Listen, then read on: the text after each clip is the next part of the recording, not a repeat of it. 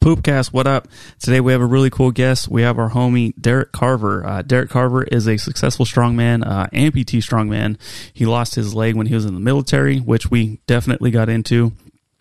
We got into a bunch of stuff about PTSD, his experience in the Army, and some of the dark times. Unfortunately, we kind of went to a dark place where he didn't want to explain everything, but you get the gist of it. One thing he did say that stood out to us, one of the many things that he said, and he made us laugh literally the entire time. The dude's hilarious.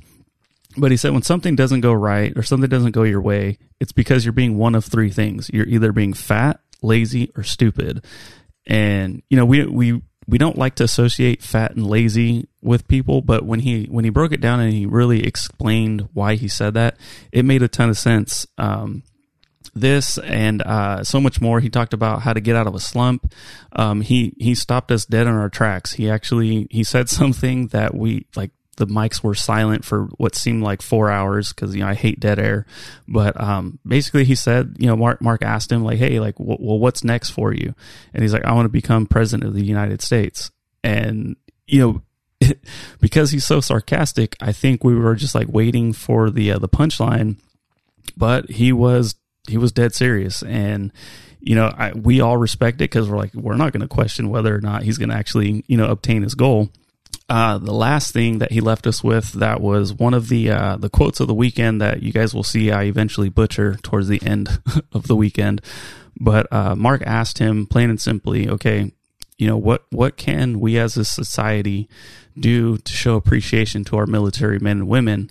And he said, live a life worth dying for. Very, very powerful stuff. This episode is brought to you by Piedmontese Beef. The absolute best beef in the universe, like I said on the last episode. It's more tender, it's more juicy, less fat, cooks faster, and we hit up some amazing steakhouses, and I hate to, it's going to be upsetting because a lot of those steaks that I had were over $100, but none of them could actually compete with Piedmontese steaks. I know that sounds messed up, but it's true.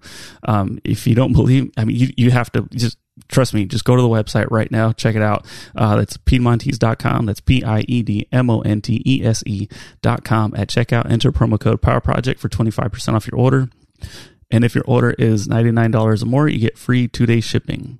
Let us know what you guys think. This was a really interesting conversation with Derick Carver. Hit him up on social media. All his links and everything will be down in the show notes or YouTube description. And for now, enjoy the show. Hello? Oh. Yep, that's you. There we go. Wow. I sound old and fat. Yeah, I got the old filter on again. Oh, okay, good. Yeah, so nobody's going to understand a word I say. No Does one's it sound mumbly? No. No. Yeah. I just hope that no you one sound cares. fine. That's my, I just hope that no one cares about what we say. No, that way no one gets triggered. 1 million fucking downloads. No one's going to So care. my knowledge is spread to the masses. There you go. If you just hold the mic a little bit closer, it'd be good to go. Yeah, it's be like, You're really on this I'm guy. going to have to get a bicep pump. Yeah. I think we're putting a lot of pressure on him.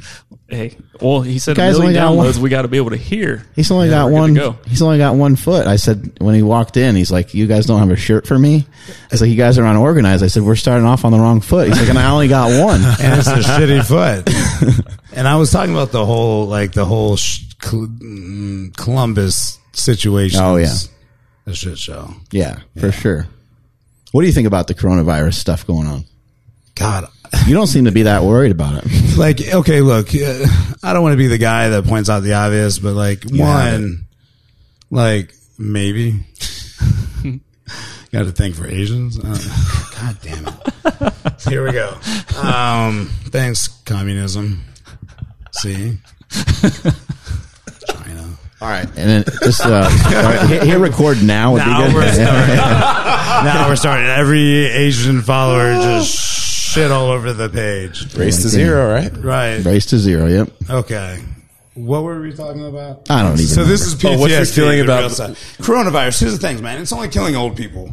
Yeah. So I don't want to be the guy to say it, but fuck, man, the boomers are really screwing the country, right? Can we just be honest about this? So if there's a virus that wipes them out, you're not against it. Look, I'm not just wasting resources. Do you see our national deficit?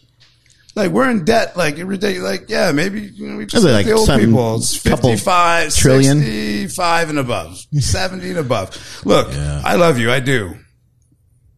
But you got to quit running for fucking president. You got to quit running for office. How old is everybody running for president? Like all If you're over not 70. 80, they're not even qualified. I want to know the doctors. Can That's anyone- who- I want the doctors going, no, he's in good shape. He had a heart attack a week ago. He's good. Can anyone even stand up straight? Not Bloomberg. No. Bloomberg's thumb when he's giving a Oh thumbs yeah, up. yeah, very half-hearted. Yeah, you can only get half the thumb up. Like, and I, like, dude, I can only imagine, like, you're, like, everybody, if you look at the president, like, that's fucking horrendous. Like, the stress. Like, you see, like, a guy that has, Oh, like, it's gotta be brutal. a billionaire going in with, like, with everything going for him, and then they come out and they just look like a geriatric mess, and their wife is excited about an early fucking payout on, like, Right. life insurance. Yeah. It's, and these guys are, like, 80 when they get out. Like, better get ready to build those libraries quick. Yeah, they're old as shit.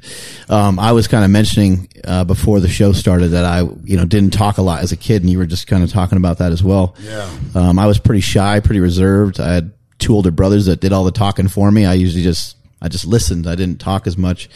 Are you talkative? Are you introvert, extrovert? Yeah. Where are you on the map? So I don't, like, it's been weird. Like, I always felt like an extrovert, like, and then, you get blown up and you're going through these processes and you're getting into your thoughts and your feelings and things. And then you start realizing, like, you start paying attention to things. Like, the way I grew up was not sexy. So it was more of a reactive life. Like, you respond to situations or you react to situations. And the way I grew up, compared to other people, it wasn't horrible, but at the same time, like, I learned a lot from, like, the bad experiences as opposed to the good experiences. A lot of moving to different regions. Never met my biological father, so it was like the test run for, like, the prototypical 90s babies. If you want to talk about getting, like, beat or abused, like, and look. These experiences are part of who I am now and why, like, losing a leg's not a big fucking deal. And it's because, like, my mom was, like, she's just amazing person. So, like, having that in my life, like, has been the one thing that's kind of, like, she's always had expectations and, like, she's never been my friend. And like, she's always forced me to do things. And I think her putting me in those situations forced me to interact and engage and develop into, like, an extroverted type based personality. Whereas, like, really, I'm an introvert, man. Like, the only reason why I lift weights is, like, I've never sat out to be the world's strongest disabled man. Sure as fuck didn't set out to be the world's strongest disabled man. Like, I was just always, like, strong kid. Like, there wasn't a whole lot of kids benching in the 3s and 4s in high school or whatever. And, like, going to so many different schools and not, like, and, like, my life not stabilizing until, like, halfway through high school, where I actually had, like a clique and a group of people. And I'm still friends with these guys. Like, my friends are, like, 20 plus, like Dale King. I've known that guy since I was 18. So, it's that comfort level that I don't think people are getting pushed out of, and their parents are allowing them to stay in it, and that's causing a lot of the problems. And because of my mom, like, yeah, like, it doesn't mean shit now, but, like, when you're the captain of the football team and you're traveling to, like, Las Vegas at 12 and playing against other states at, like, a national level, like, that's a good experience. And I didn't appreciate it, and I just kind of wrote it off. But now it's like, that was cool, man. Like, I mean, never mind the fact there was, like, porn strips all over the ground and you're 12 and you're like, what the Yeah. Like Pokemon cards, like Bro, collector's you can bills. legit call chicks to come to your room and be like, I had $20. Like, where the fuck are your parents? And you're like, just show me a titty. She's like, I got $20. Did your mom, teach you a lot of discipline? Because you did you have a father figure around? So no, not reliably. Like sure, like, I had a guy that played the role for, like, 6 years.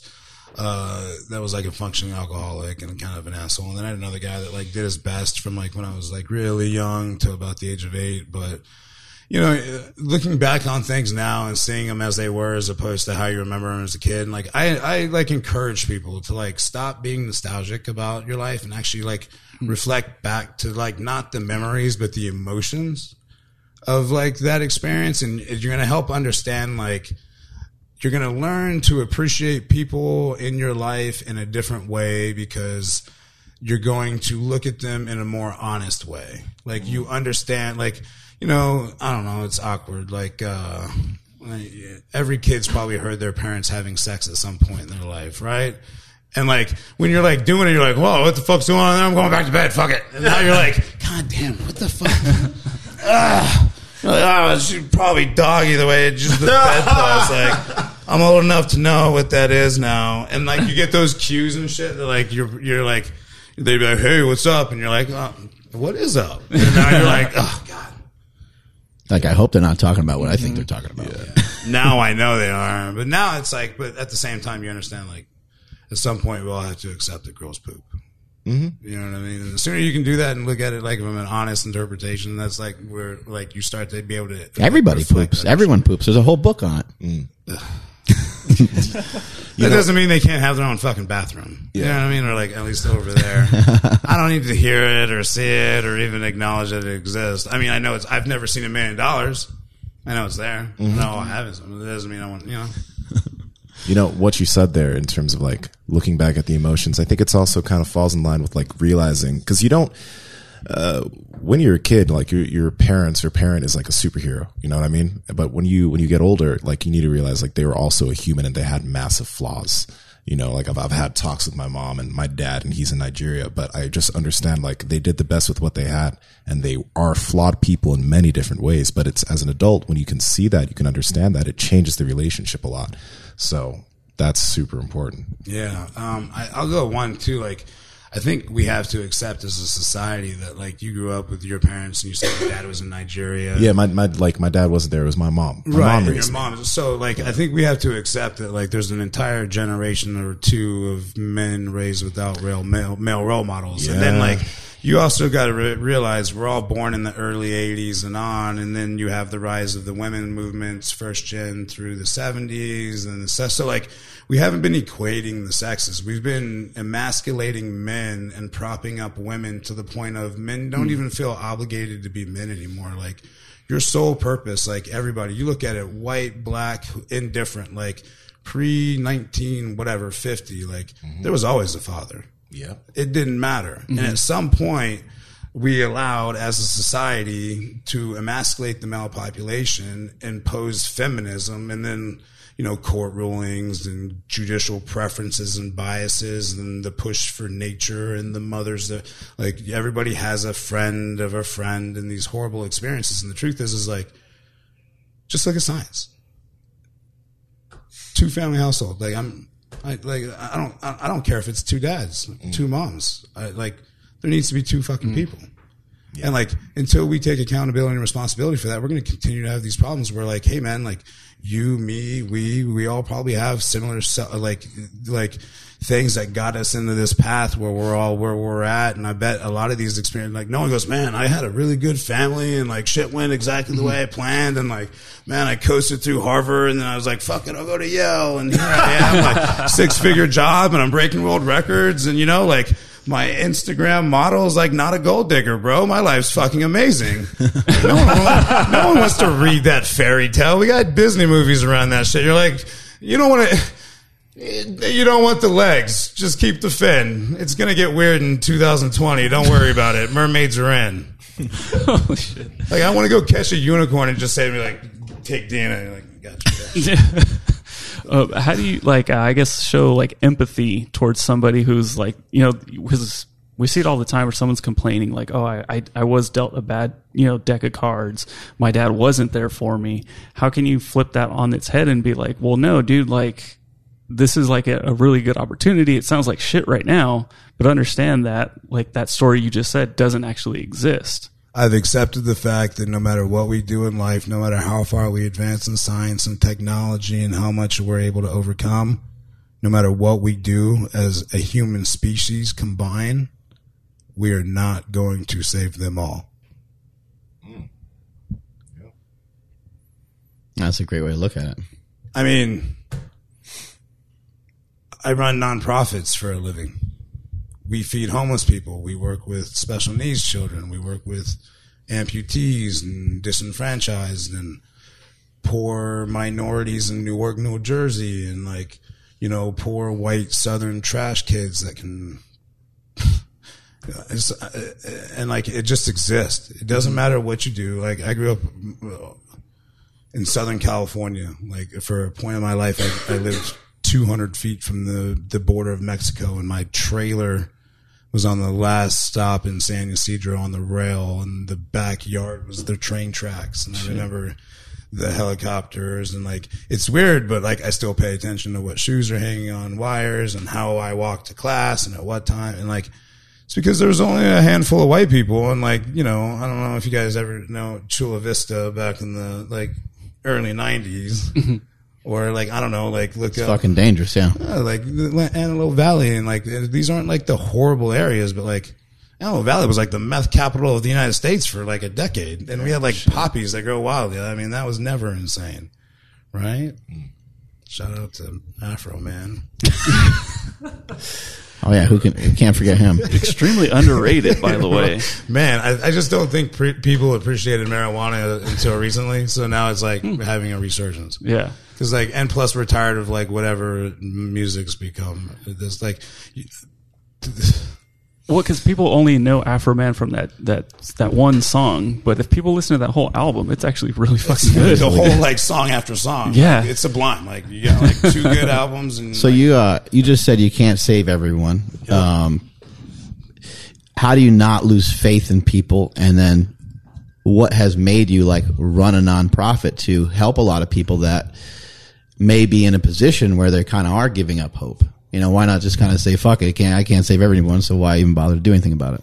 even in the nonprofit community, I'm not saving everyone. I'm saving those that are willing to work and willing to understand their opportunity and willing to take advantage of like the chance to like improve their life. If I'm not giving money to people that are just continuing to perpetuate the problems that put them there, I'm not taking athletes that feel sorry for themselves and taking them on fishing trips or hunting trips. And look, I'm not taking away from anybody that is doing that, because I think there's a huge role for that. And just because it's not my thing doesn't mean it's not somebody else's and it's not helping them or it's not saving their life. But like, that being said, like, when I help somebody, I want to give them a tool that's going to help them every day of the rest of their fucking horrible life. And I don't mean that horrible, but I mean, like, let's be honest, man. Like, nobody grows up saying, I hope I get blown up in Afghanistan so I can be disabled and win a world championship. No, there might be a motherfucker out there trying to cut a leg off to get some attention, and we know who you are. Wait, whoa. For real. So anyways, so I digress. And like we had a guy show up to a fucking strongman competition that was missing a fucking finger that thought he was eligible.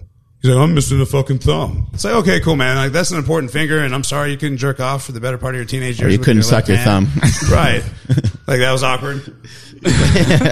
But like, fuck you. You need to be missing a lot more than that. Fuck you for even trying, bro. Like, talk about like, just like, look, bro, I'm a soft 6, hard 5, and I shoot for 9s and 10s all the fucking time. Like, I go out of I'm like, hey, like, they're like, who the fuck are you talking to? I'm like, you bitch, like, what's up? Like, not really. Or like tall chicks, like, I'm sorry, you got to be this tall to ride this ride. I'm like, that doesn't mean I can't sneak on. Doesn't mean you can't ask a couple questions. You've never stole a candy bar out of a store in middle school? You didn't get that little rush for a moment? Yeah. So, I mean, and like the bottom line is, Mark, when you come to this, like, I'm not trying to force change. I'm giving the opportunity of change. And like, there's things in our, like, everybody knows my family. Like, Terrence is my brother. Like, I love that kid. Like, his kids are like my kids, and he married Amanda, and I love her. And like, he's black and white, and she's white, and like, seeing him, and like, we went to, like, I moved to Michigan, and then he followed me out from California, and like, we've basically spent our lives together, and seeing how he's interacted and like how people have treated him, and like what, and it's like, I get there's a problem. I do. I've seen it. Like, man, it sucks, but I've also been like that kid that like there's a handful of white kids in a school of minorities, and like I get it, like it's both ways. And the sooner that we realize that, the sooner we can get past all of the bullshit and just start solving real problems. And then it won't matter as far as like what nonprofits are doing, like the government solving problems they shouldn't be solving. Like I don't care about affirmative action. I'm disappointed that we even need a law that says that. Like, and that's how I think we need to start fixing these problems. We need to start. And I'm not saying that there's not situations like we're in education stuff where we. Yeah, that has to do with we have cultural issues that you like try to put laws on it. Right, and you just have really to work. honestly sit down with people and have a real life. Like everybody's a little racist. And what are you looking at the black guy for? You know what I mean? Because think about the '90s riots. Everyone's like, "Oh, the black people riots." Like, I don't know. There was a lot of Koreans and black people. Like, there was some animosity that you guys. It wasn't Rodney King. Like everybody's like, "It was Rodney King." I'm like, I don't know. The Koreans came out real rough out of that one. You know what I mean?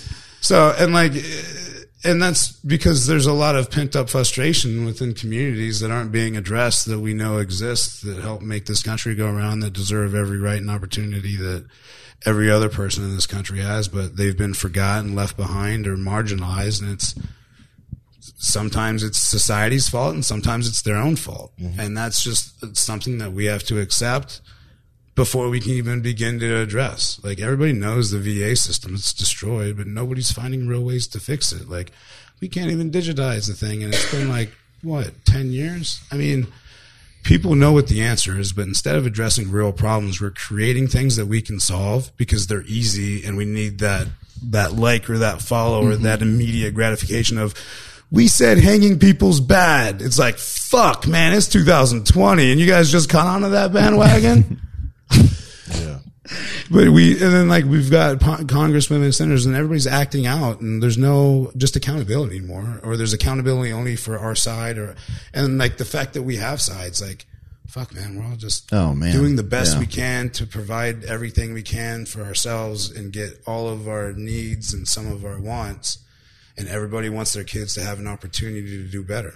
Mm-hmm. And like that's just called being human. It seems like to me that you've went through so many different things that it just appears, and I don't know you that well, but it appears that you have just kind of buried a lot of feelings that you may have had at some point, or maybe you worked them all out, at some point in your life because you went through so many different things. Do you think you would have to go through those hard times like that in order to kind of get to where you're at now? Because you seem like, you seem emotionless, which I think is actually a really awesome character trait, but without going through all the different things that you went through, I don't know if someone could kind of get there. You're probably not very reactionary anymore. No, to be honest, man, it's a daily process. People think that just because you've identified a problem means that you've solved it, or just because you've made progress in an area, it doesn't mean like I didn't wake up like it's always the iceberg reference, or I didn't wake up a world champion. You know what I mean? I didn't climb the mountain in a day.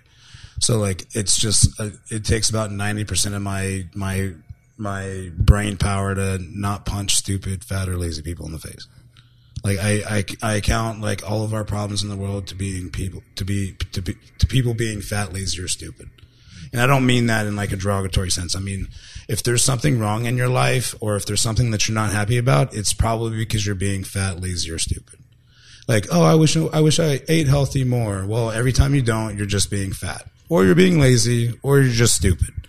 And like, as soon as you accept one of those three things, then like, you can then make a legitimate decision to continue that or change it. And like, I get asked a lot, like, what's your motivation? What's your sponsorship? Like, how do you feel like you have to go through those experiences? And absolutely not. I don't think you have to have like my experiences to have my perspective. But what I think you have to be able to do is be intelligent enough to understand that like your perspective is unique and other people have their perspective.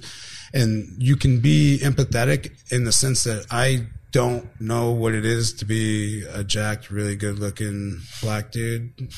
Like, can we just be that for a day?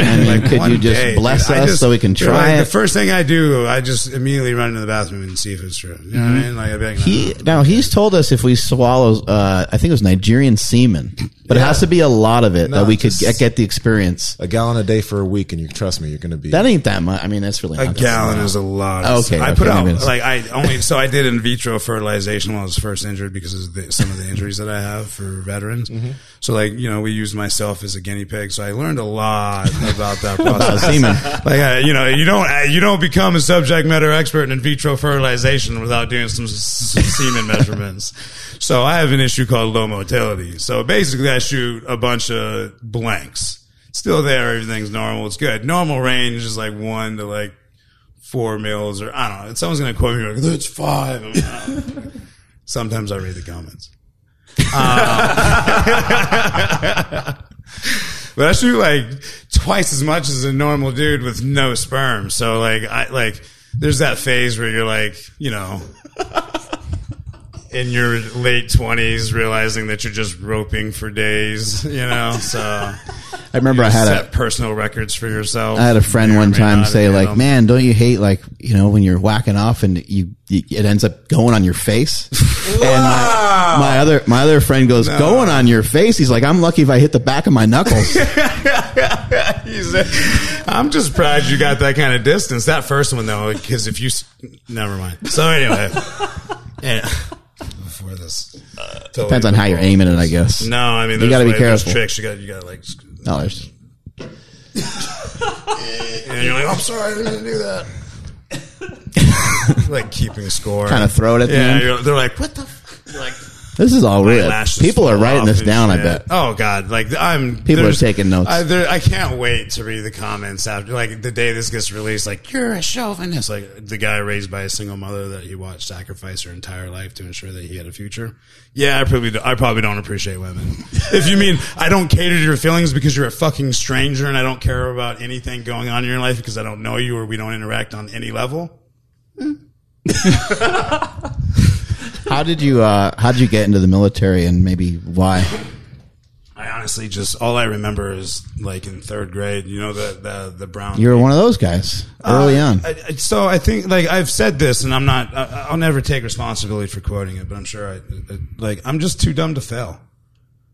Like, I know there's variations of that, but I've never, like, people have always said like, hey, this is hard. And I'm like, well, we'll see. And then like, I've never really had a plan. And I know that sounds horrible, but it's been, This is a book. Too dumb to fail.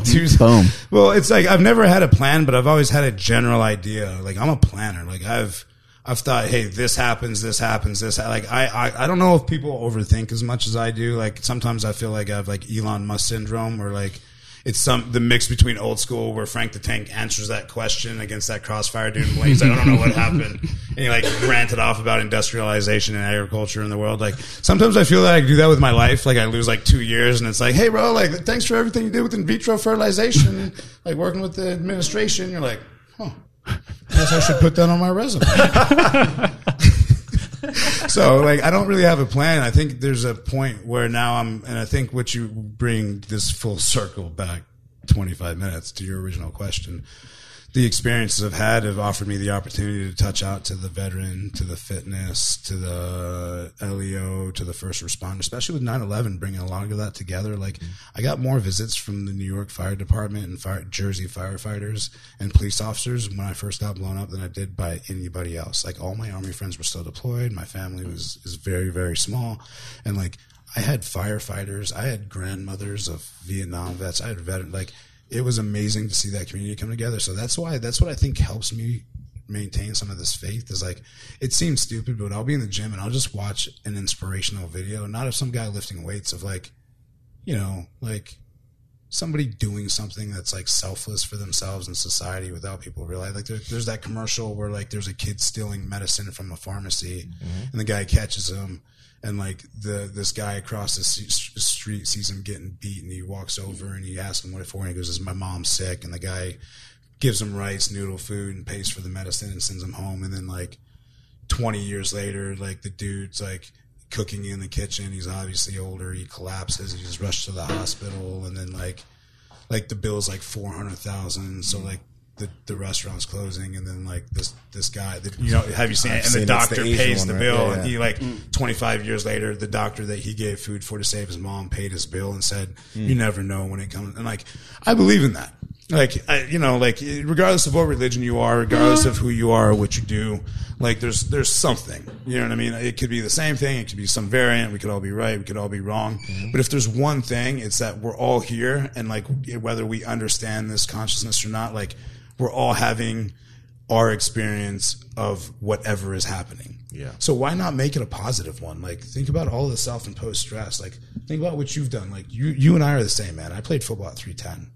Like, I was like, I lost all my weight doing carnivore before, like, in 2005. I lost 110 pounds in 6 months. Jesus. I went to the gym twice a day.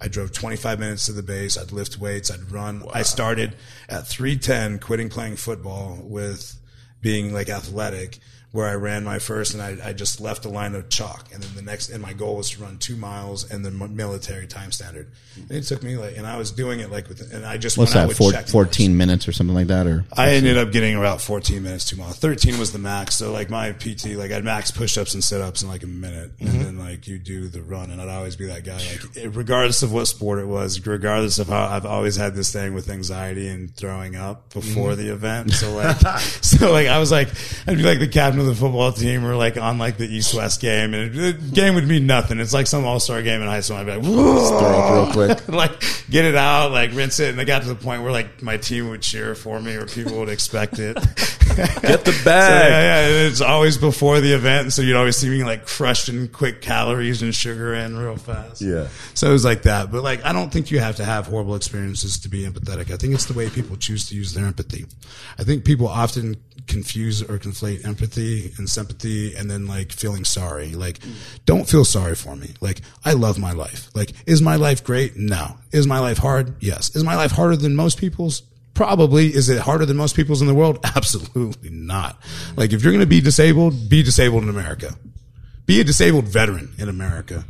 You know what I mean? Like, I am very thankful for the problems I have because of the perspective I've had and I've gained. Like, I've seen people struggling. I've seen single moms make too much to qualify for their kids' insurance, but because they're special needs, they have to pay out of pocket. So even though they make $70,000 a year, they're spending $2,000 a month just on their kids' treatment. So, like, maybe we should start reducing your kids' insurance policy from your income and then basing your eligibility for benefits. Like, and then we start addressing, like, long-term benefits versus short-term benefits. Like, and these are simple fixes that as a society we're just not doing because we're going to marginalize somebody, we're going to victimize somebody. And, like, I understand that, but at the same time, no matter what we do, that's going to happen. So what we do as a society is we come together, we set a minimum of our expectations. Why don't we have state and federal institutions for homeless and mentally ill? Like, we know they're mentally ill. Mm-hmm. We know they shouldn't be out in public, but we'd rather justify them shitting on a sidewalk than picking them up and putting them in somewhere that they would at least be safe. Yeah. Sure, they're being detained. Sure, they're in an asylum and state run. And you know what? It may not be the best care, but it's better than no care. Mm-hmm. And it's something that nonprofits can come behind, rally behind, because this is something that impacts our society on a monumental level. We're not addressing issues.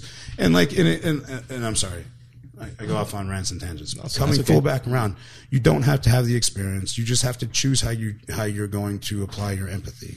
I'm not going to apply my empathy and enable a problem to continue.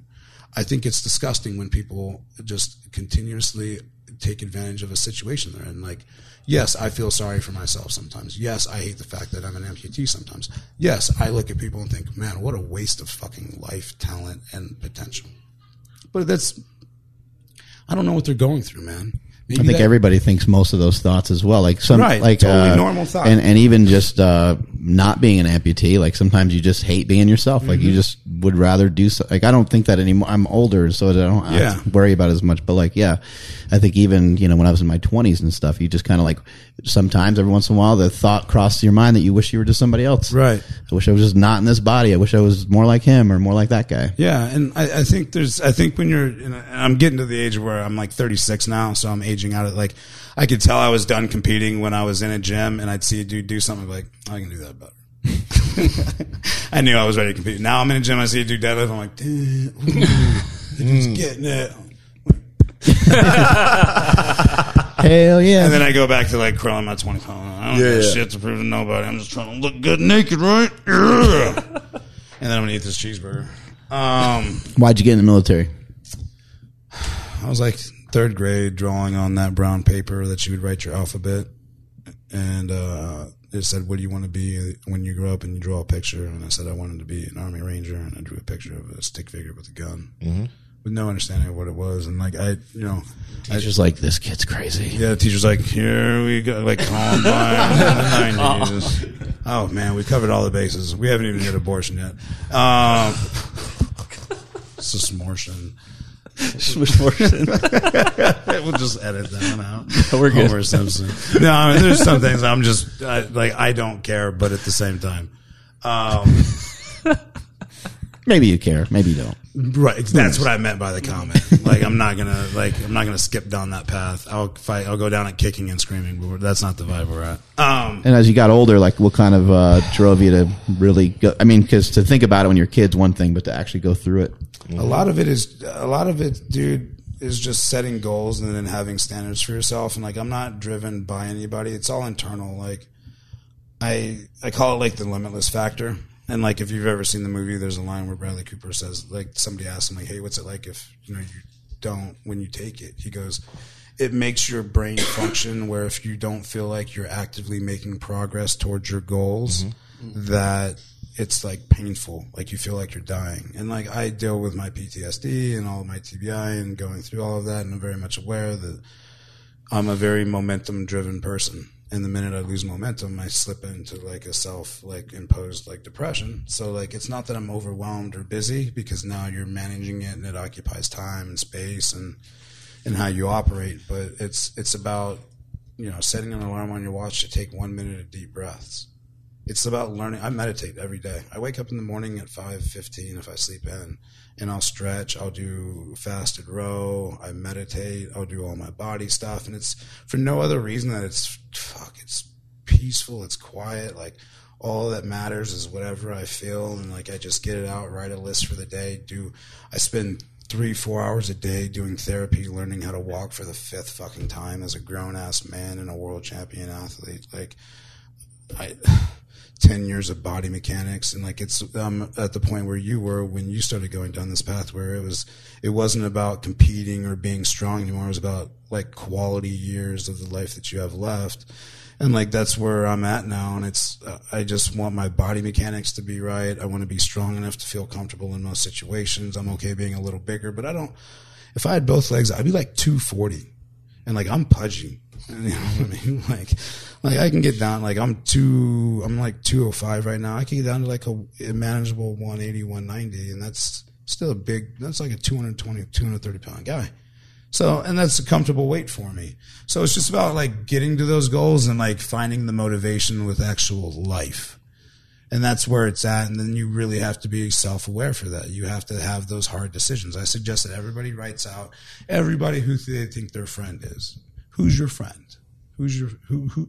And then you start actually like looking at that and think, how many times have they let me down? Like everybody, like, and then like think about it and just look at that list on occasion. I guarantee people start really assessing. Like these motherfuckers are getting off this list right now. Or how many people would like legitimately just make that list and call and be like, hey man, I just lost my job. I need a place to stay for a week or two or maybe a month. Is it cool? And see what they say. And like, nah, man. And I'm not playing games, but yeah, but you'd be, and like, you can imagine like, but think about it from their life and what they're doing and what they have going on. And then you start realizing who the people are that matter. And it's the people who have the most like you, that are going through the most similar situation, that are like, and you might have friends that you catch up with, but be cognizant of your present, not your past, not your future, and things will start to make a lot more sense. Has it always been painful for you to not get better, even before your experiences in the military? Unbelievably painful.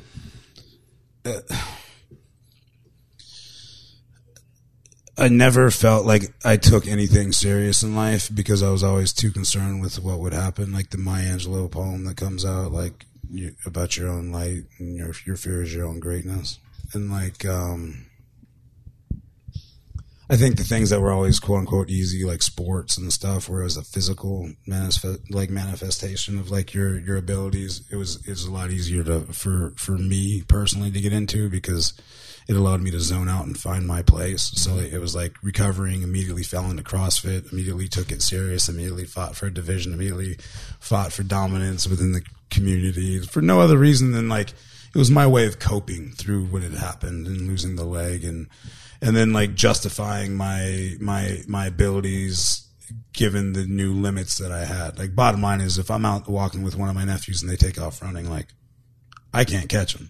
Imagine if somebody walked up and grabbed them. So, like, you want to talk about Second Amendment rights, like, put yourself in my situation. Yeah. You want to talk, like, and that's what people aren't doing. So, you know, there's a different approach, like, to how you're forced to do things. And my family and my friends understand that, like, there's limitations and there's things that you have to take into consideration, and have accommodated for it. But, like, it's also something that I, as a person, have to deal with. Like, I box every week. Like, I meditate. Like, I take time to be as efficient as possible at the skill sets that I know that in a worst case scenario will be useful. Not that I expect it to happen, but you need to be ready for it under your circumstances. You need to be physically ready. You need to be, and, like, take advantage of what you can. And, like, it sounds weird, but it's really how, if you're clean your room, get your shit together, and make sure you're taken care of, and then start worrying about other people. And the minute you do that in your life, you'll realize you don't have time for other people's fucking lives. You don't have time to even, like, the nonprofit stuff is a way of getting out to help, but, like, I'm not solving their problems. Again, it's just providing opportunities. Do you think maybe, like, the pain from not getting better comes from just judging yourself too much? Sometimes, but I think that's like anybody. Like, I mean, ask Mark, like, when you were starting your empire, how many nights did you sit around and just self-loathe and doubt? Yeah, not much. Not much. Kind of just knew it was going to happen. So, like, it's a personality thing. I've never gone to a competition expecting to lose. Right. Like, I might have had doubts about starting something or going early on, but now once I commit it, I was like, I got in trouble in 2016 for talking shit in London because I didn't show up to take second, and I told them that. And every event I won, like, I fucking crushed it. And I was on foreign soil representing the United States, and I love the United States just a little bit. Not all of it, not all the time, but enough of it to know it's better than everywhere else. And, like, you take that attitude and you apply it to what you do, and, like, it doesn't matter if you're down to no change or if you're traveling on your own dime. If you have faith in what you're doing, it'll be fine. And that's why I don't stress out about shit I can't control. Because, like, your real passions in life will rise to the top given the opportunities. And if you don't hesitate and you understand what you're risking and losing, and that you're in America, there's a safety net, even if you don't think so. Like, do it. Because at 75, 80, 90, and you're dying, like, that's your life. That's it. And, like, I've died 3 times. Like, it's not flashing before your eyes. You're experiencing emotions in my situation. It wasn't, my life didn't flash before my eyes as I bled out in Afghanistan. Like, it was every emotion from being born. Because, like, think about it. Like, people always look at me like I'm crazy. But just the minute you're born, your brain starts functioning. You start storing information, you start processing, you start taking breaths, you start making visual, sound, audio, smell, tactile. All of this data starts rushing your brain, and it's putting it somewhere. Now, it may not be able to process. It's like taking a computer from now to 1950 and giving it to them. You didn't solve a single problem. You gave them all kinds of capability and capacity to learn from and reverse engineer. But, like, you didn't solve anything. You just blew their fucking minds. It's like if I took a Ferrari to 1901, I was like, check this out. Couldn't drive it. There's not a road or infrastructure for it. So, like, think of your brain in childhood like that. You're still having these memories and these thoughts and these processes, and they're getting stored in places, but you're not recalling them because they're not being categorized. So when you die, your brain's literally soaking up the blood and oxygen from your body, and you're feeling your organs shut down systematically because it's going from toe to head. And then it gets to that point where it's struggling between your heart and your lungs. And then that's your brain thinking, fuck. And then when it's gotten to the point where you've lost too much blood, it takes all the blood to itself. And what's it do in its last act? The most selfish thing it can. It releases all of your dopamine and serotonin.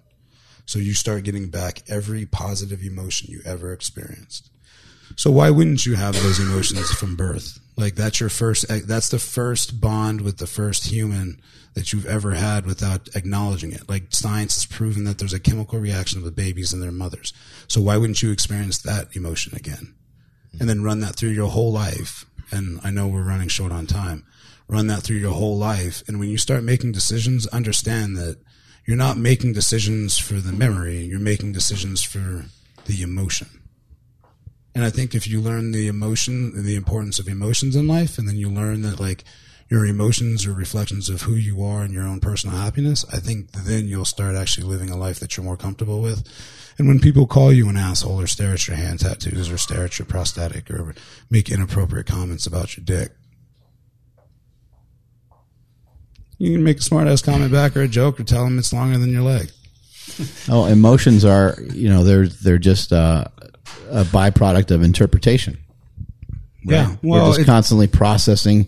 You mentioned a lot of key things right there. You're processing information and problem solving. That's really, who the fuck knows why we're actually here, but while we're here, that's what we're kind of here to do, so you can manage a good, strong life without feeling all fucked up about it. And man, I tell you what, Mark, you without realizing it or not, like I've been following you guys for basically my entire career, and Jess has kept me in the loop with you guys, and like a lot of things that I call it the fat boy culture, like me, you, Matt Vincent, Brendan Lilly, like even Brandon Allen. Like there's a couple guys out there that are like in that transitional phase at the end where they're trying to figure it out, and it's hard. Because you identify with your sport and your body and your strength, and like your self-esteem is rooted in that. And like I know that because I've seen you I've followed it, and to see you kind of like watching you and the early on fat guys kind of make that transition is making it easier for the rest of us, because now we have a framework that wasn't there previously, because in the 80s and 90s athletes weren't transitioning well. They were going into drugs, they were going into bad decisions, and they weren't finding positive outlets. And I think social media has helped, but at the same time, like it also is something that I'm sure that you have to fight that constant fucking demand and that feed for. So like, don't sleep, like, dude, you're showing me, like, I might do the carnivore one again. I don't know. Like, I love carbs, and I'm like, I don't want to be that disciplined, but like watching you do it, and then like I talk with, Matt Vincent a lot, and like, it's just, you guys are like, you're like the OG for the fat boy community at this point, man. So keep it up. It motivates me, because I'm like, man, if Mark can do it, and like look that good, I could maybe get halfway there and be all right. You said you died 3 times. What exactly did you mean by that? Like dead. Not just now, right? No. Like, so I bled out the first time. Flatline. Was that your leg? Yeah, like all 3 times were in conjunctions with like, and then like my mom tells a story about I was born with umbilical cord around my neck, which would have been 4, but I don't count that. So it's like I was like a fucking 10-pound baby. She's like 105 or 110-pound woman. Wow. So like I fucked her up. Like that's why I have such love for her. And like she used to throw in my face like, you were 10%, 11% of my body weight, brother. You're welcome.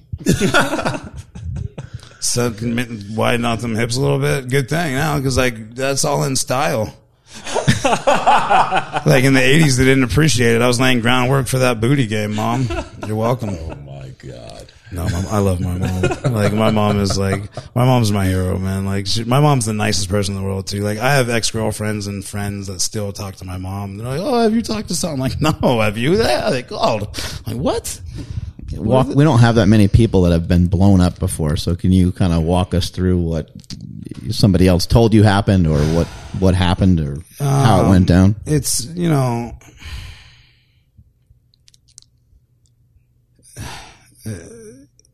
I was on a dismounted patrol with my soldiers in Afghanistan in 2010.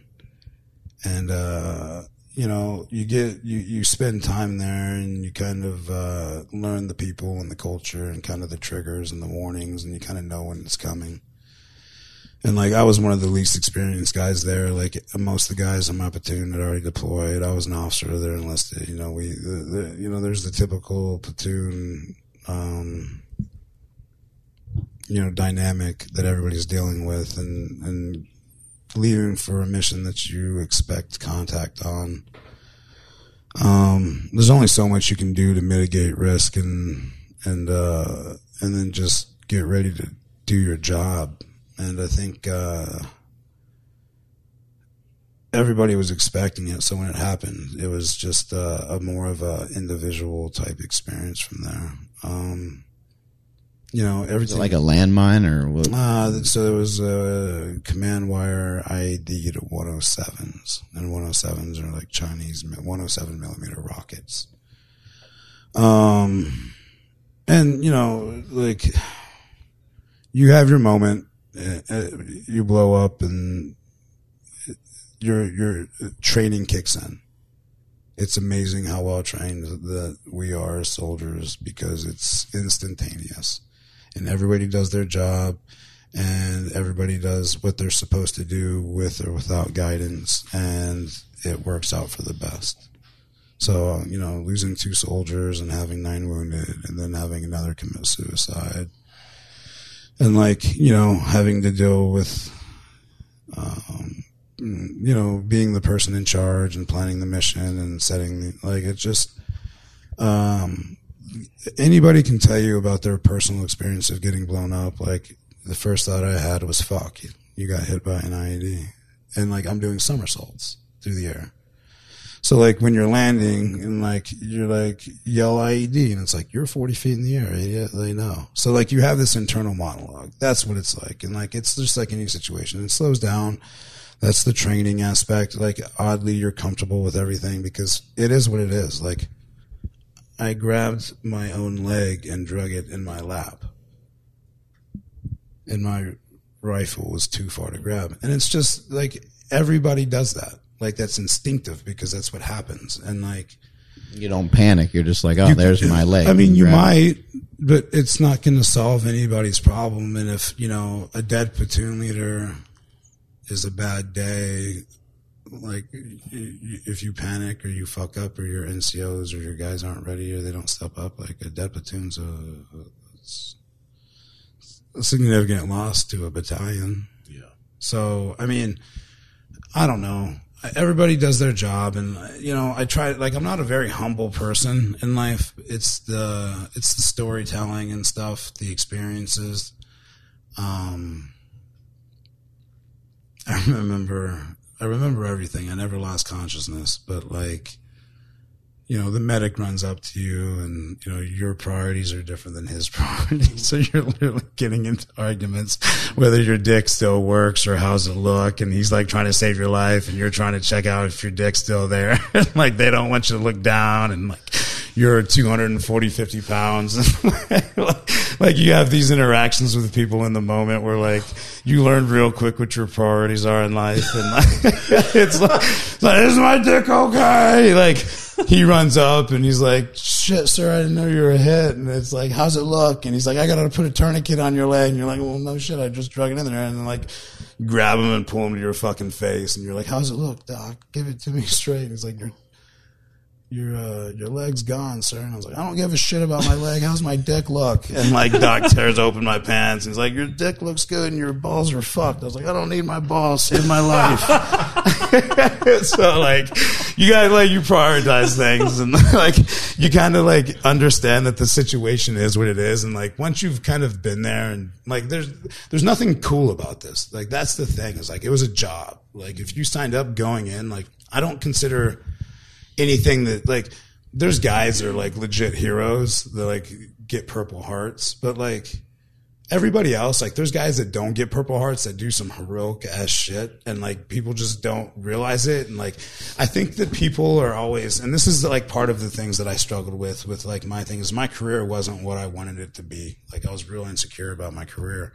So it was one of those things I didn't really want to talk about or get in depth with. I struggled with things, but it was just like everybody else. And you're it's easy, real easy to beat yourself up and highlight the fact that you're not good at something, but it's hard to give yourself credit for being good at something. So, understanding the situation the way I do now, I mean, fuck, man. It is what it is. You do your best and it sucks. And you have to make peace with it and sleep at night somehow. And everybody's got to do that in the world with their own life. And I just tell people, take it easy. Everybody's struggling and be thankful for your problems. So, I mean, I don't know. I don't go into the story much. I actually haven't told it in 5 or 6 years just because it doesn't, I don't want it to define me. It's obvious and details, funny parts. It sucks to have to tell me about the worst day of your life. Yeah. you know, and then do it in front of a million fucking people, and then get emotional about it. And then, like, it's just like, how about this? Tell me what you learned from the worst experience of your life, and how does it impact your life still, and how has it made you a better person? Like, that's what I want to know about somebody. Like, I don't want to know what happened to you. Like, I don't want to know how many dudes ran through my girlfriend before I started dating her. Like, you know, you just knew it happened. There was probably a couple slut streaks. You do some quick math and you make peace with life and you move the fuck on. You're perpetuating the culture anyway, because then you do your own math and you scare yourself and you're like, fuck, I hope not.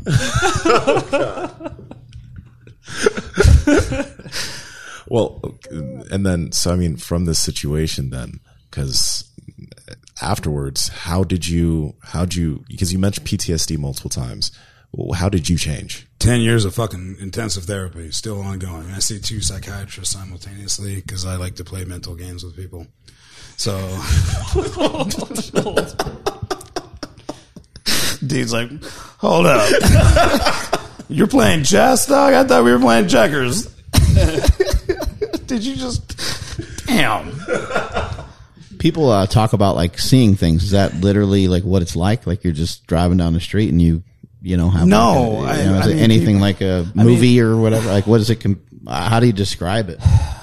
It's different for everybody, man. Like my PTSD, I'll speak specifically to, because there are people that struggle, like drivers and TCs, guys that are like driving Route 1 and like legitimately on IED. Like I was in an 1151, which is a small up armored vehicle, and I was never so fucking scared about IEDs in my life until I went from riding in like a huge up armored Mat V into a little Humvee, and I'm like, was that an IED? Like, it's like, man, it could have been a plastic bag. And I was like, stop the car. Yeah. You know, but like in the Mat V, you're like, fuck it, go. I mean, worst case scenario, like, booty, like, and you downplay. Like, relax, we're in Columbus. Right. Probably exactly. not IED. Like, you're safe, bro. But like, no one's going to go for a stroll through certain neighborhoods. Like, I love Detroit, but like, I'm not going to go for a walk through Detroit at 3 a.m. Yeah. So, I think, PTSD plays a part in everybody's life. Mine is mostly anxiety and sleep. I mean, I sleep like a baby, but it's because I've learned to develop, like, make peace with kind of things in life, and like it does, like nightmares are a big issue. Anxiety specifically with like medical things or like authority, like overstepping bounds. Like I just have a problem with like communicating with people that aren't even trying to understand, and like these are all things that would trigger me. But like I realized that like I could take the horse to water, it could be dying of thirst, I could put its head in water, I could drown it in the fucking one thing it needs to survive, and it won't matter. So it goes back to not saving them all, like just understanding what you can do and doing your best to impact as many people as you can. And I think then you're actually in a situation to maximize and efficiently use your time. I think too many people waste time. I don't mean waste in a negative way. I mean saving the unsavable. And like every drug addict, like the dirty secret about Walter Reed is everybody comes out as an amputee. Like I've had 60 surgeries-ish. Don't quote me. It might have been 59. It might have been 63. But around 60 surgeries. I think it's at least 60. And like I've been addicted to opiates. Like fuck, man. Why wouldn't I have been? I spent 9 months inpatient. Like I had 50-something surgeries that first couple of months. And then like I'm on a Dilaudid drip, a morphine drip. I'm taking orals, and then I have a push pump every 30 seconds. And you know why?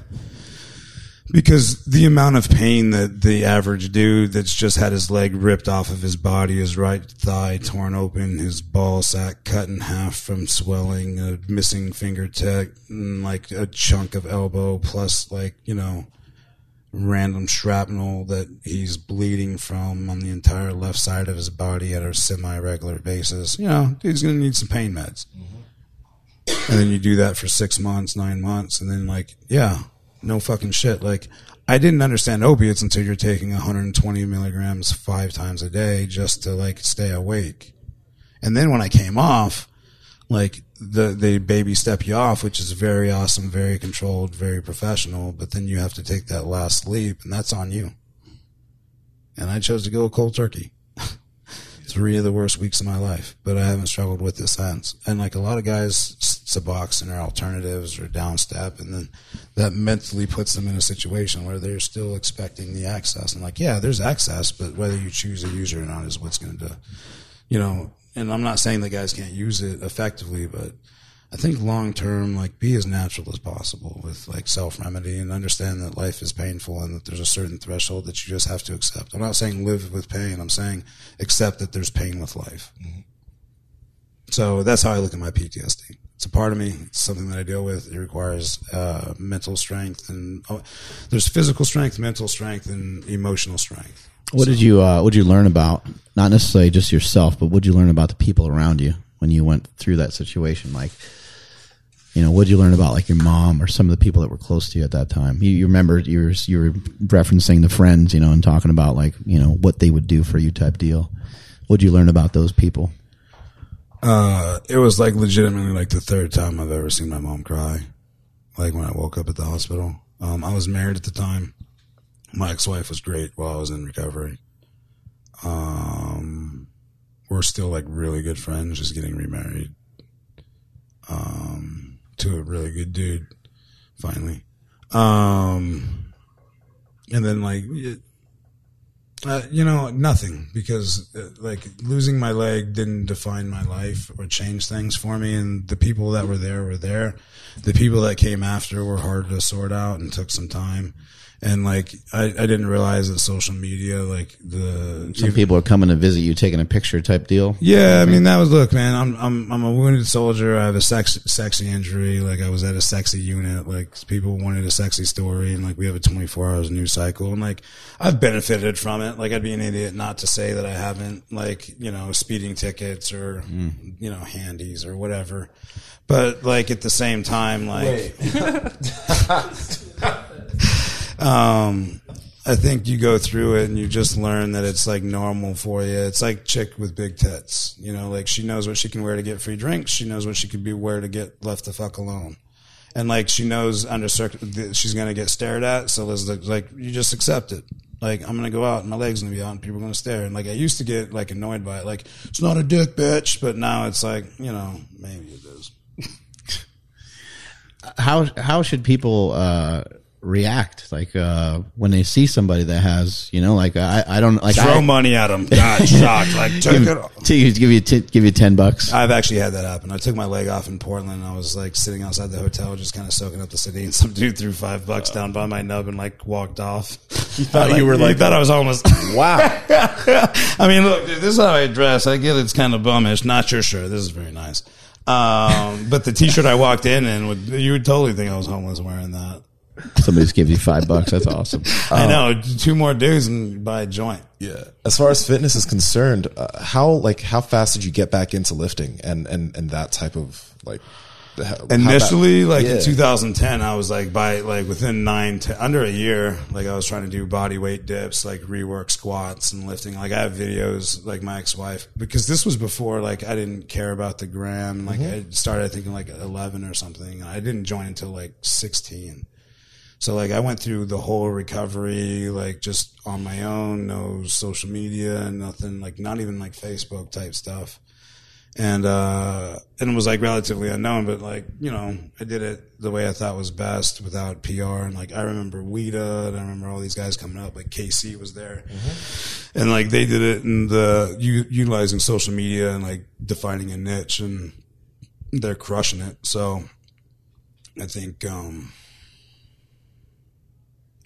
fitness fit into it when I started CrossFitting. My buddy's gym, I was the first amputee to compete at the Arnold in 2013 in the CrossFit competition, and Arnold happened to actually like walk in at the exact time that I was about to start. And like I originally didn't sign up to do it, and it was a workout called Linda. So like I was in the sweatpants phase where you don't show your leg in public. So I'm sitting there, and Dale King, who I started Team SAR with, I mentioned earlier, was like, you need to go out there and compete. And I'm like, I don't know. So finally he talked me into it. So I'm walking out there in pants, and it's literally like they decided to put me right up front, make an announcement. And I'm like, fuck it, I'll just work out in pants. Not a big deal. And they're like, he's like, no, you got to take them off. I'm like, I'm not.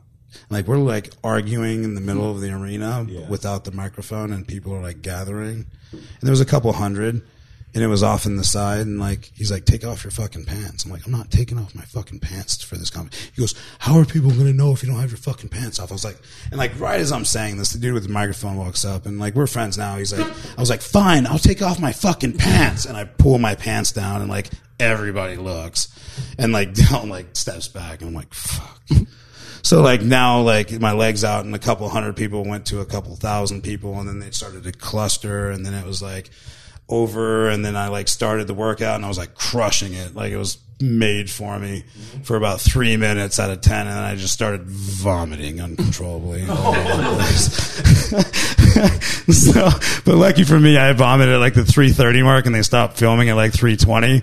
So like it totally wasn't. Nice. But I was like in a bucket, like the announcer's holding it, like my team's cheering. Like this poor guy, it's like there's vomit going everywhere, and he's like, take one for America, like holding the vomit bucket, like so it's getting on his hand, and it's like out of my nose, uncontrollably vomiting, and like the dude is just like a champ, like Jason Welch up in CrossFit Cadre out of Cleveland area. He literally holding this bucket, and I'm just like chalk's coming out, like ugh.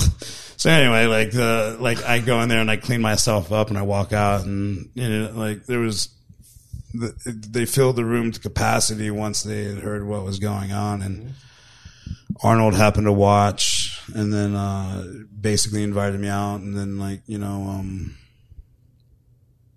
made a comment about inspiration or something, or athlete or disabled person or something, and it caught on, and I wrote for Muscle and Fitness and Men's Health, and I got into the CrossFit, opened a couple of gyms.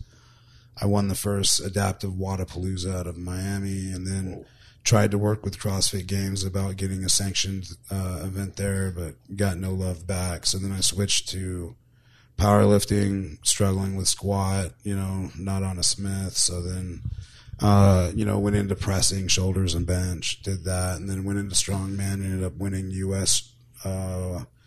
U.S. title for strongest disabled man, and then went to Worlds, and then won World's strongest man, and then ended up getting hurt at a charity boxing match like 4 months later, had a surgery, recovered, 2 weeks out from the Arnold at a charity bench press event, tore my chest. So the writing was on the wall. I'm 36, so I just retired and had osteointegration, and I'm number like 28 in the world for this program, and just recovering for a few more months, and then trying to figure out what's next. Sorry, did that answer the question? No, it did. Yeah. It's fitness. Okay. So you still don't do CrossFit, or you do a little bit for training? I do like functional fitness for training. Like I'm getting to the point now where I think I'll do like a compound 3 days a week, and then like 2 days of HIIT, like cross functional training, and then I'll do like 1 day of a bro pump, like full body, just to flex in the mirror. What do you think is something important for like maybe not even just amputees, but somebody that is just down, like someone who's just like they're upset with themselves, they don't want to move. I would imagine an amputee would get in that situation really hard, but a lot of people just get in that situation. Like what are a few things that you tried to make sure that you did every day? You did mention meditating, and I thought, man, that's great, because anyone can work on meditating.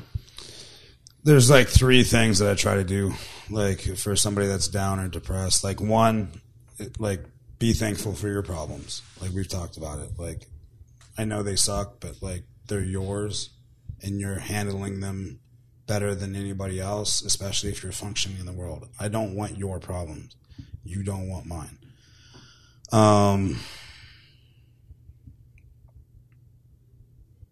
This is the PTSD thing where you just go blank. There's 3 things. Problems.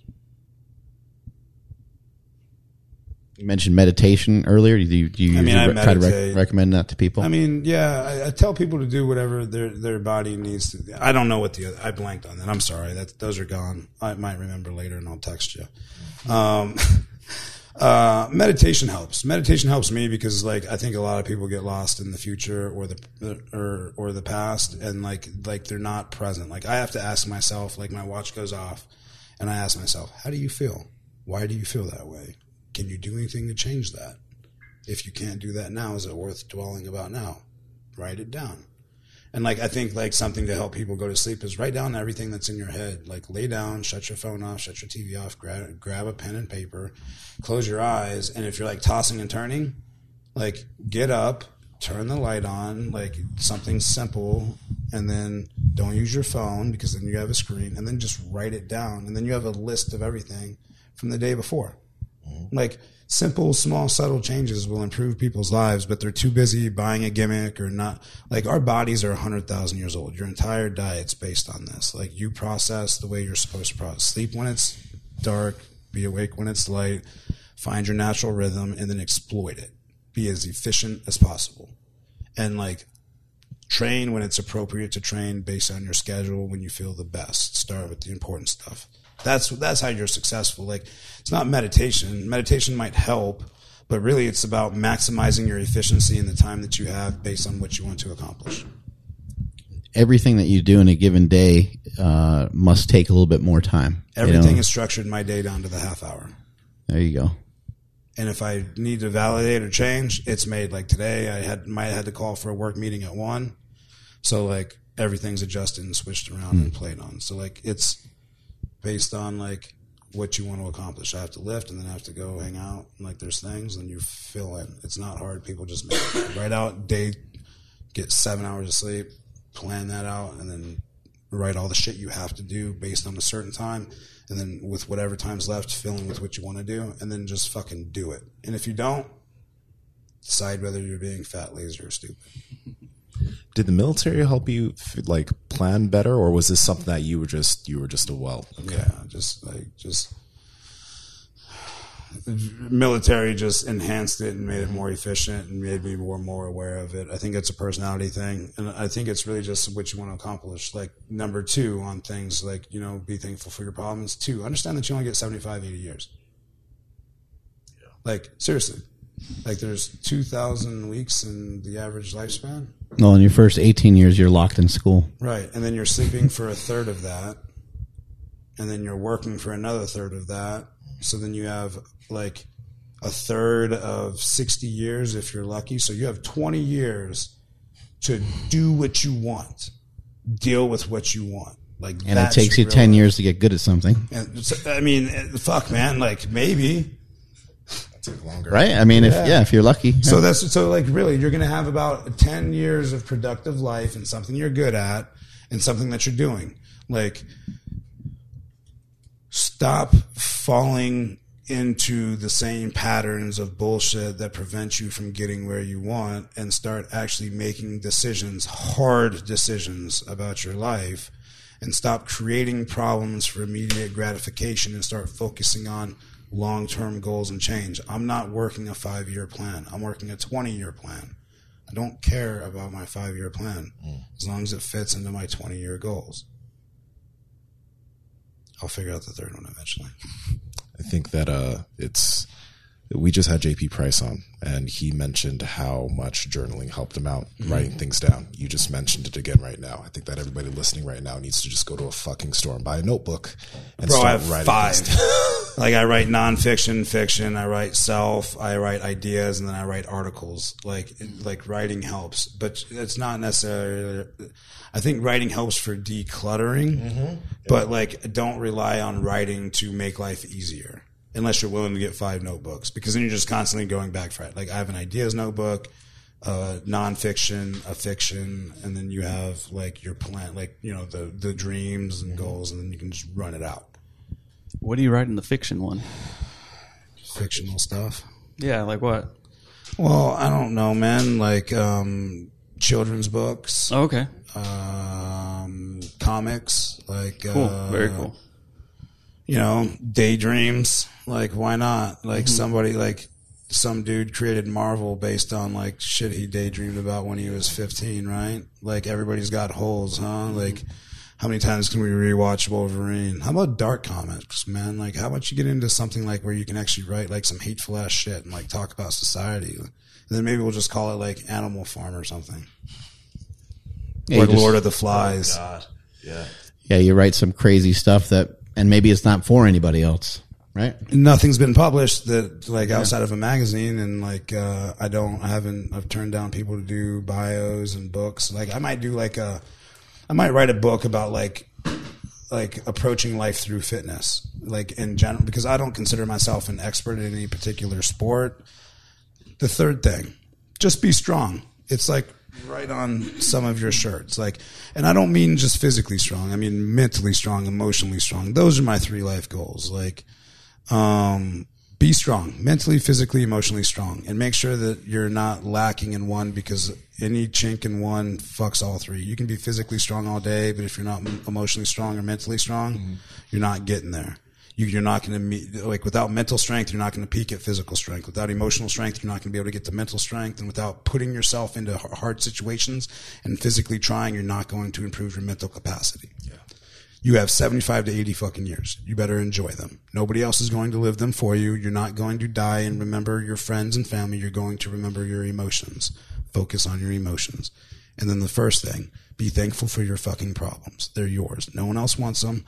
No one else is going to solve them. No one else is going to deal with them. A handful of people, like your fucking parents or your spouse, care about your life. Outside of that, they don't fucking care. Like, Mark cares about you as a person, but you die, there's a new dude sitting there. You know what I mean? And that's not because your memory isn't, it's because life goes the fuck on. Yeah. So, like, you have your time.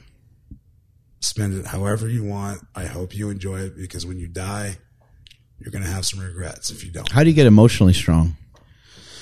And or mentally strong? Through physical, and like, so. Like, just learn from those physical things. Because some guys go to the gym, hammer weights, and they don't really think about it much. Well, and that might just be a physical development for them, and maybe like me, meditating is a means of mental growth, and then like, you know, for emotional development, I write, because like writing emotions, and so I'm not saying like, you don't have to use one to get to the other. What I'm saying is one begets the other. So like, you can train them individually, you can train them together, but understand that training 2 out of 3 isn't solving your problems, because you're going to default to your weakest and be exposed. And I'm not saying you have to be a 10 at all of them. Everybody's got, like, mentally and physically, I'm like a 9 and an 8, but like mental, like physical, emotional strength, I'm like a 6. So like, that's the one that I focus my time on, knowing that I'm, you know, a shit brick house or whatever. I'm curious about, because we've been mentioning the meditation that you've been talking about for a while, but a lot of guys, when they hear meditation, there's so many different types of meditation. Transcendental meditation. There you go. Boom. Okay. Get your word, get into a spot, and meditate like a boss.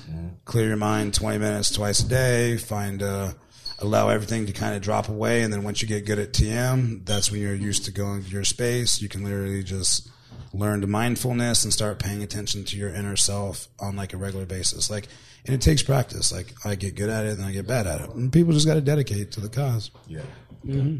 The the mindset of like, you can't save everybody. Did you have that when you first started working with like these nonprofits and stuff, or is it something you developed over time because maybe you got burned a couple times? Yeah, it's something you develop. I think everybody always goes out with the best of intentions, expecting the best from people, because everybody like, oh, everybody's inherently good. Like, no, I'm sorry. Like, think about it. Like, and people are inherently bad, because people are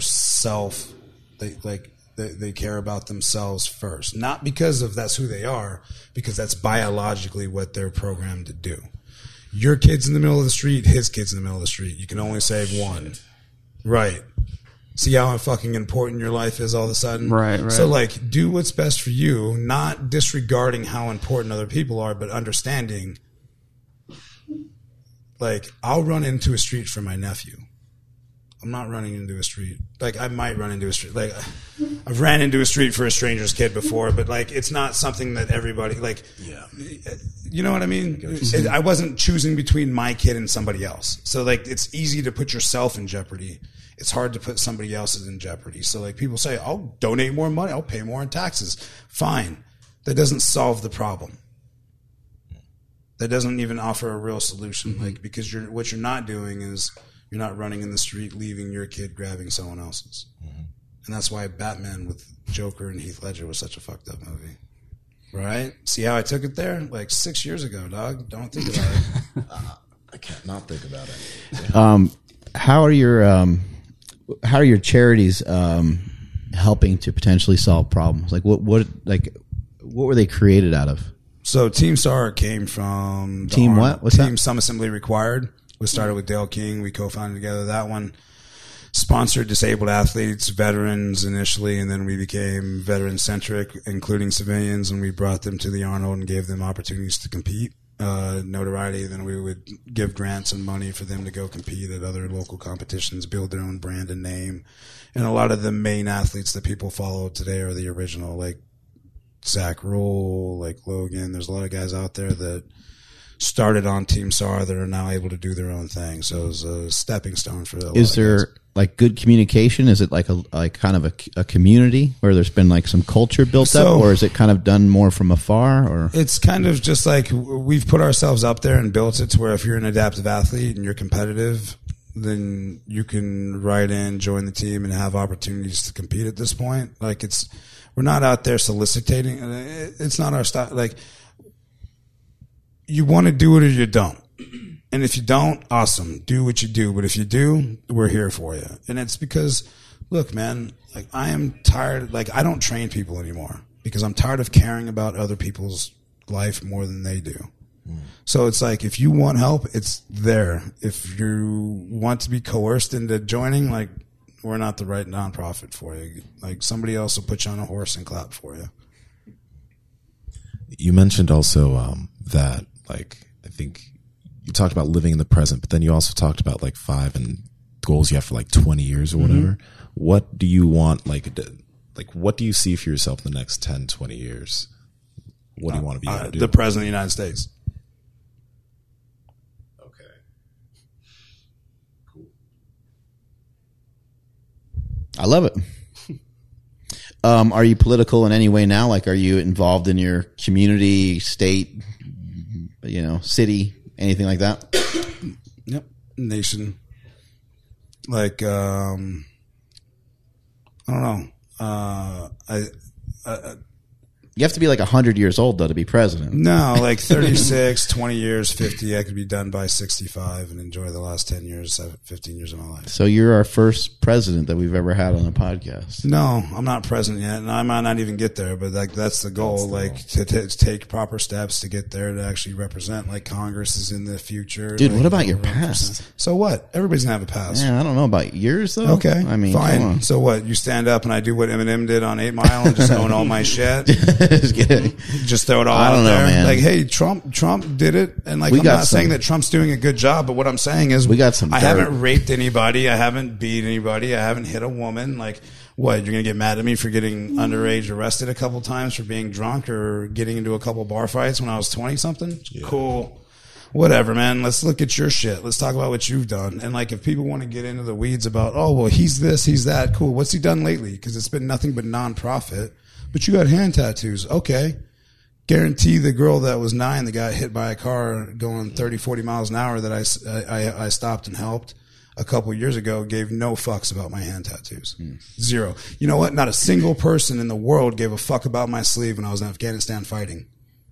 Like, right? So like, okay, you guys can make it about some arbitrary thing about me, and that's fine. Don't vote for me because I'm disabled. Don't fucking step out because you don't but that's your fucking problem. Yeah. Don't vote for him because he's black. Right? Mm-hmm. Go vote for him because he's black. It's all bullshit. Yeah. People need to stop buying into the horse shit, and when they're ready, they'll elect people that are problem solvers, and that's when I'll run. Like, I'm not there to play dog and pony shit. Like, if that's how politics are going to be, then I'll be the guy that starts the fucking revolution. Because this is bullshit, and everybody knows it, and everybody wants it fucking fixed, and literally nobody knows how because the system's just systemically broken.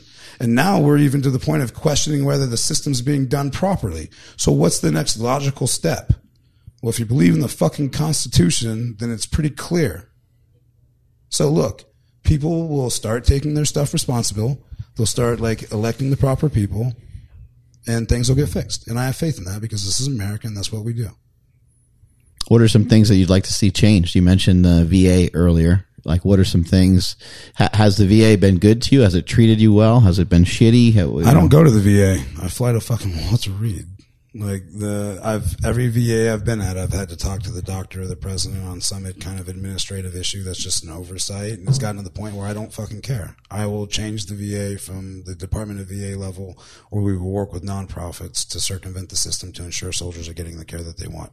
And it's fucking sad and depressing considering the VA gets so much of our budget. But if that's what we have to do, if we have to make backdoor drug deals to ensure that guys that get their testicles blown off or whatever their situation is can have fucking kids, fine. And if I'm sitting in a room full of politicians and they're trying to figure out a way to either be more inclusive with the rules so they can be blanket for everybody and opens the door for health care, if I have to listen to guys talk about federal funds being used in a worst case scenario for too many egg implantations too many eggs being implanted and taking in that you may have to do a removal. I don't fucking care. It's not the same. Yeah. I'm not having that conversation. So we just find a backdoor workaround, and guys will get it done through MTFs, and there's an extra step, but it's not costing them $25,000 fucking dollars anymore. Is it safe to say that like most of the work that's being done for veterans right now is by former veterans, like that the positive work that's being done? 100%. That's like, it's almost sad to think that without the Vietnam vets, that the Afghan and Iraqi vets would have came home to nobody that gave a fuck. Like, and I'm not saying that civilians aren't appreciative, but like the Vietnam vets got spit on and accosted when they got back, and they made damn sure that didn't happen to us. Yeah. And like, it's sad that the veteran community has to take care of itself because everybody that joined was made a promise. And the public enjoys a veteran volunteer force that steps up and does whatever it wants and then bitches about us doing it. Don't send us to fucking war if you don't want everybody fucking murdered. We're not a police force. I was a platoon leader for the 82nd Airborne. I was a broadsword. I didn't go into villages and knock on doors. I went into villages. The intent of the regular army is not to go into door to door and knock on people. Like, our intent is to fucking devastate fucking cities and lay waste. So we're not fighting the wars that were intended. And you know what? That's way above my head, and that's just in a personal opinion. But at the same time, like, you don't fucking take a screwdriver trying to hammer in a painting. You know what I mean? It just doesn't make sense. And like, yeah, the special forces guys and the Rangers guys and stuff are doing great shit and they're still operational, but their op tempo sucks and their personal lives fucking suffer. So like, yeah, we're a voluntary force, and like, I don't think that the same outreach would have been there had the Vietnam vets not stepped up. And if somebody wants to have a conversation about that, I'd love to talk to them about it. I'm not saying that people haven't stepped up in the nonprofit world, but like, you know, it's been mostly vets for vets. How can civilians maybe serve America better? To live lives worth dying for.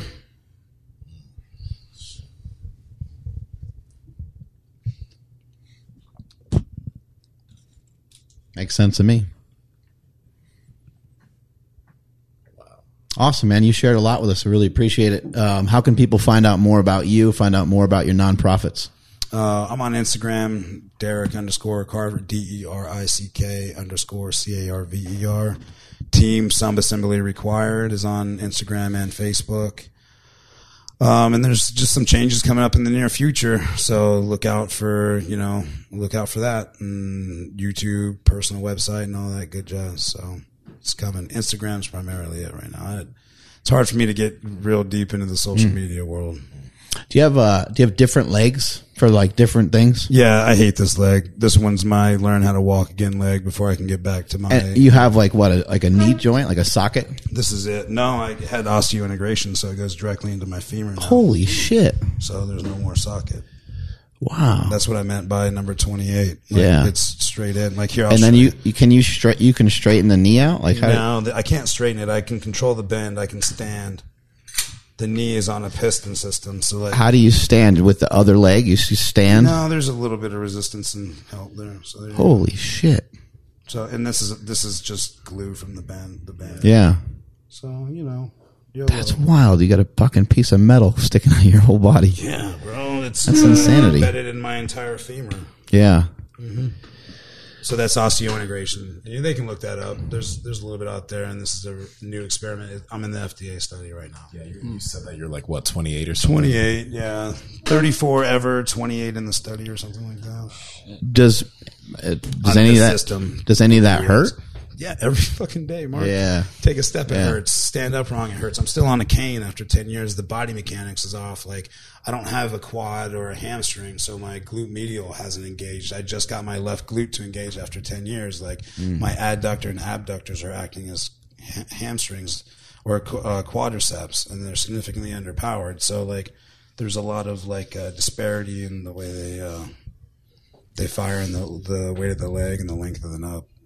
When you go to stand up, does that side hurt when your body goes to settle? It depends on leverage and temperature and like the step and the angle. Mostly angles hurt.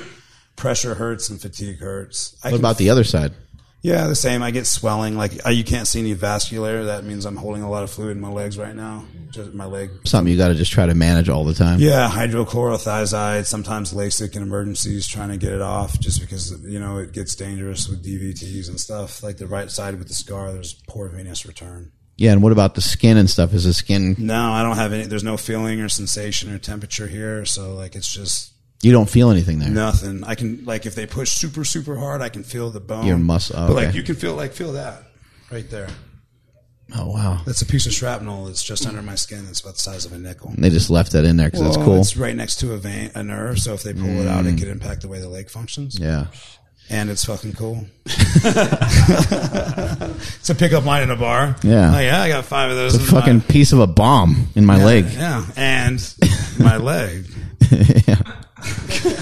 Hey now.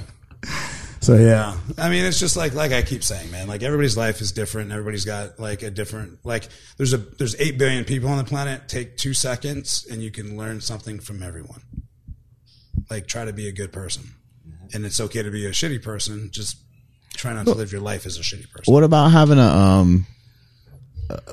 having like something like that, a leg like that is performance enhancing, like years ago, it was like the Blade Runner dude or whatever. Yeah, for BKs. So there's a huge difference between AKs and BKs. BKs, below the knee amputees, guys like Casey Mitchell, like there's a couple out there.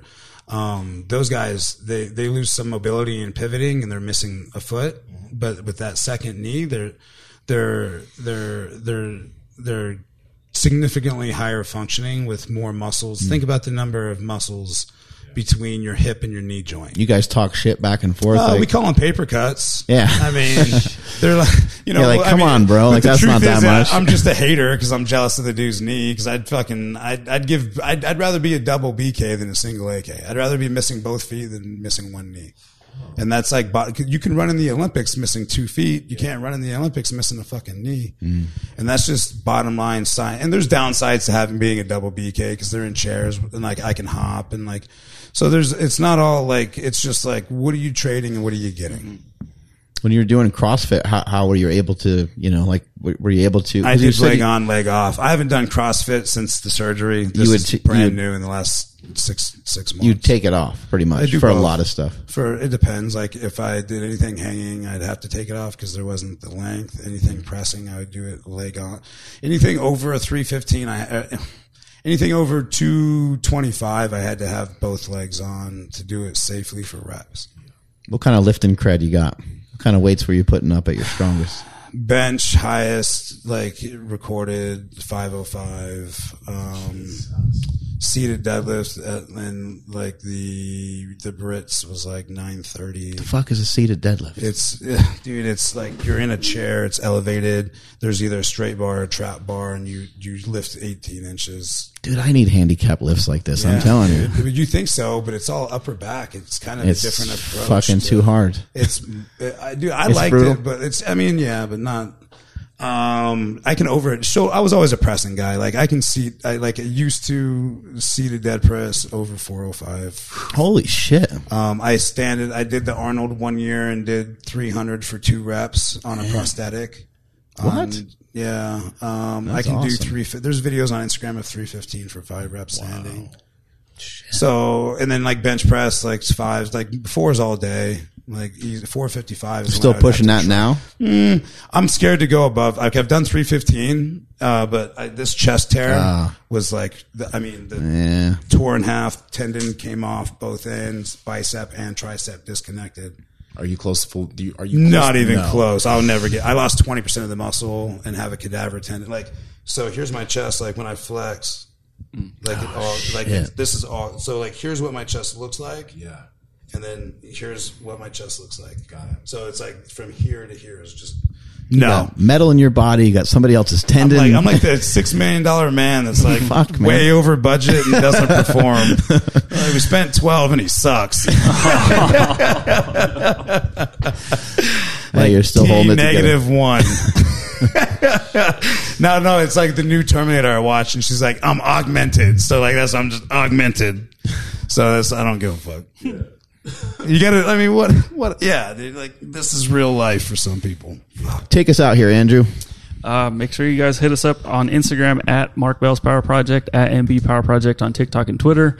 Mine personally is I am Andrew Z. Thank you everybody that's been rating and reviewing the podcast. It's been amazing. I'll read someone's at the end of this one, but Nsima, where are you at? At Nsima Yin Yang on Instagram and YouTube, at Nsima Yin Yang on TikTok and Twitter. And by the way, dude, that last thing you said, live a life worth dying for, that shit's just stuck in my head right now. I can't stop thinking about that. So yeah, we got work. We got fucking work to do. That's what that means. Shit, man. I'm going to go back and listen to this show. I never listened to the show, but I need to listen to some of this stuff and take some notes. That was fucking awesome. Thanks for sharing all that with us. Strength is never a weakness. Weakness is never a strength. I'm at Mark Smelly Bell. Catch y'all later. What up, Hoopcast? Told you, powerful stuff. I just wanted to take a second to thank everybody that's been rating and reviewing the podcast. It does a ton for the show. Right now, we want to take a second to thank Timoth9617. I'll just call him Tim. Tim says, inspiring and encouraging. Quote, there's a reason they call Smelly the people's coach. Awesome podcast. Keep it up. Thank you so much, Tim. You just hooked us up with the biggest thank you of all time. So, like, hopefully this is big enough to say thank you. I don't think it is, but the best we can do is just keep bringing that fire content and, keep trying to inspire and help and, get Smelly, the people's coach, his message out. If you listening right now, if you want to hear your name and your review read on air, please head over to iTunes right now, drop us a rating, drop us a review, and you could hear your name on air just like Timoth9617. Peace.